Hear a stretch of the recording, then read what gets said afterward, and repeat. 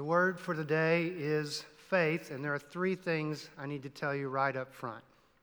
One, not one writer of the New Testament ever uses the word faith. None of them.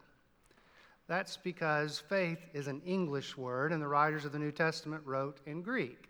And that's not just a clever little play, but if we're going to understand what they meant, we can't be using Webster's dictionary in our own vocabulary, but understanding what they meant. Second, of the writers who do use that Greek word that we translate as faith, they don't use it the same way. There's a diversity of theologies of faith, much like there is in this room. So, for instance, in the Gospels, Jesus will describe it as a kind of a power, so potent that if you had just this much, like a mustard seed, that's enough to move a mountain. The writer on the Hebrews, on the other hand, is a little bit more subdued. He says, no, it's more like a hope or an assurance that what God has promised is going to happen even though it doesn't look like it. You know, like Abraham and Sarah in the senior citizen home, and they're going to have kids, sure. But they do, by faith, believe that, and it happens. And that, for the writer to the Hebrews, is faith. The third thing is that nobody has more to say on the subject than Paul, and especially in Romans, although it's not real easy read. You know Romans? Yeah, it's kind of hard. I mean, even in these two verses, Paul uses the word 4 times. For those who have faith, from faith to faith, for the righteous shall live by faith. Repeating a word 4 times does not clarify. If there were a fourth thing, it would be quite simply this. These 2 verses changed world history, even yours. The fact that you're sitting in a Protestant church. So normally we back up 2,000 years, but we really only have to back up 500, so piece of cake, right? Martin Luther was a Roman Catholic priest, monk, and he grew up believing in God. Everybody did. It was just a given. But what he couldn't quite fathom is, how can a person be right with God? How can you be on good terms with God? And with that, he struggled. He confessed his sins, but it wasn't sexual immorality or anything like that. It was of the intellect. His struggle was, how can we know that the teachings of the church and of the Bible, how can we know that it's right? Even when he posted his 95 theses protesting the church and the Pope, he wasn't even convinced of all of those. He was wrestling. And then he had his moment. Believe it or not, he was reading Romans on the toilet. I'll come back to that in a minute. And he got to these 2 verses, and the world changed. He said it was as the gates of paradise opened up before him, and he suddenly realized God is not some big scorekeeper, and there's not a book that has the pluses and the minuses, and it's not that God rewards evil for evil and good for good. It is that we're made right by God's gift. It's a gift. Martin Marty, the theologian, says that it's really fitting that Luther bothers to tell us he was on the toilet, because as far as Luther was concerned, sin is a big mess, but that it can be flushed away by faith, which still doesn't explain what the word means in Paul. Quite simply, it means trust. You trust. But it turns out it's a little bit more complicated. So there is this Greek word, a noun, that gets translated faith, and we kind of say, okay, yeah, I got it, trust. And so because it's a noun, it's something you have. But the New Testament also uses the verb form. And unfortunately, a lot of translations, when they use the verb form, they change it to believe. You hear the difference? Believe. That's something that happens in your brain. You know, you believe. So do you believe in UFOs? You got to use your brain. Do you believe in the healing power of pyramids? Or do you believe in... People sometimes ask me, so do you believe in the resurrection of Jesus from the dead? I mean, literally believe? Well, I believe a lot of things with my head. But that's not this word. this word, we need a new word. And I have a candidate for you. You know how you can take the noun bath and make it into a verb by putting an E on the end? You bathe. Well, if you took the word faith and you put an E on the end, to faith, it's to trust. And the New Testament describes it not as something that happens in the brain, but more in the gut. We trust. We give ourselves to God and say, I trust you. When we were in Israel, Carla, every morning as we got on the bus, would do a morning devotional. She'd grab that little microphone and she was reading excerpts from Frederick Buechner, one of our favorite writers.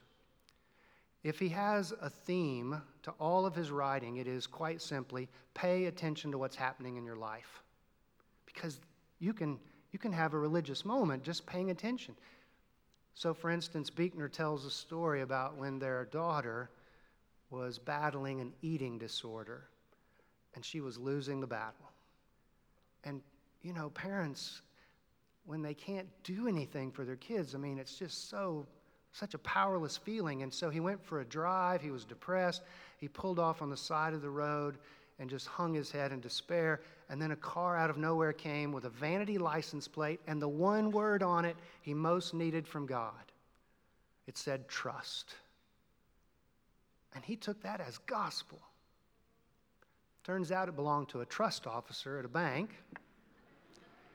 which Buechner thought, you know, that's pretty good. God's little joke, and yet, he thought, that's the word I need.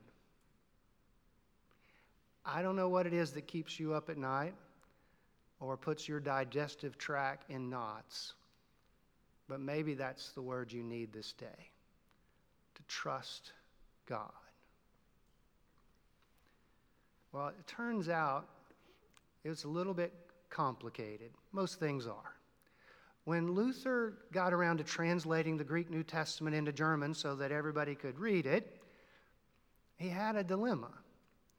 The Greek was capable of being ambiguous and German's very precise. And Luther knew that, and he wanted to keep the ambiguity, but he couldn't do it. And so he translated, and it's a little bit complicated, but believe it or not, it has a Kansas City connection. I know you're wondering, how is that possible? Well, here it is. Every November, 10,000 Bible scholars convene somewhere in America, and in 1991, it was Kansas City. This meeting has gone down in lore for two reasons. One, and you can ask any of the scholars, it was nasty weather. Not raining, it was snowing in November, and it was very cold. And in 1991, downtown had very little infrastructure. In fact, most of the scholars will tell you there was one restaurant. And so if you ask them, hey, how'd you like to go back to Kansas City? Not on your life. The second thing, though, that happened at this meeting was a debate about Paul's understanding of faith. And it was a watershed moment. The Greek says something like this: faith, Christ. Which, of course, needs a preposition, right? Well, the traditional one and the one person who argued it said, it's obvious, it's faith in Christ. We put our faith in Christ. We've read it that way forever. That's what it means. But the challenger said, I'm not so sure. Because it could just as well read the faith of Christ or the faithfulness of Christ. What if instead of the New Testament's always talking about, do you have faith in Christ? It is trusting in the faithfulness of Christ. In other words, it's not about us and our faith and how much we have. It's about the faithfulness of what God has done in Christ. And that's trust. And it's a gift. Some of you will remember the story, I've told it before, about how when I came to faith, there's that word again, I was that long-haired surfer hippie in college. I know you have to use your imagination. But I came to faith, and very shortly thereafter, I remember I was in the parking lot, and I could spy these two Christians coming. It was really obvious, white shirt, black tie, and a Bible, and they were going to, beat me up with the gospel. That's what they do, right? Except for the first time ever, I was going to get to say, yes, I'm a Christian. So I waited for their little quiz, and then I said, well, actually, I'm a new Christian. And they said, I don't think so. And they pulled out this little obscure verse about men having long hair, a disgrace to God, and I felt, about this big. But the bigger takeaway for me was not just these two, but so many others that I encountered. Maybe you have too. They appoint themselves as gatekeepers. They have the interpretation. And you've got to say the word faith the way they say it. And you've got to say this prayer this way, and you've got to mean this. And it's like they've got the secret decoder ring and the membership card, and you might not get in. Have you ever encountered that? What if it's not our faith, but the faithfulness of Jesus Christ? When we were in Israel, I told a story that Fred Craddock used to tell that happened in Israel.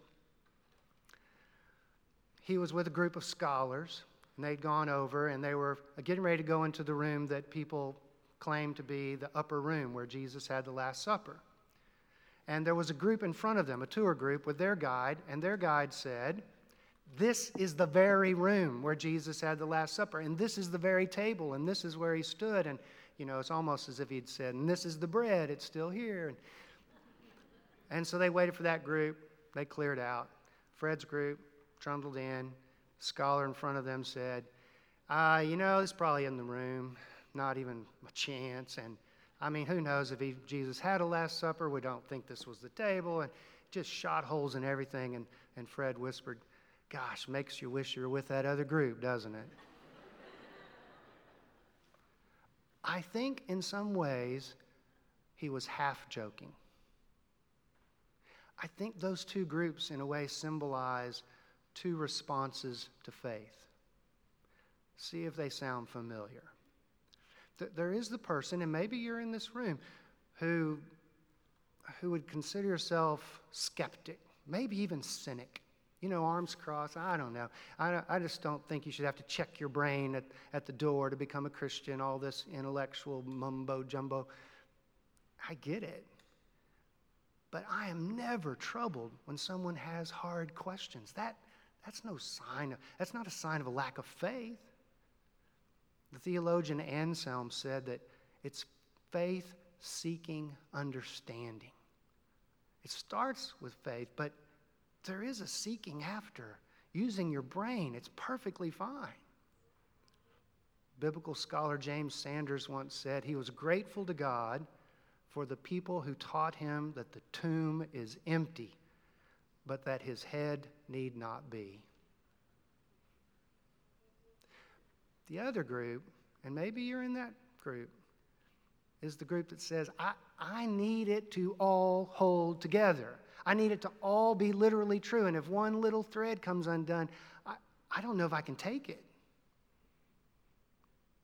I get that. Our church, in its wisdom, if you join, asks two questions. Do you trust in God?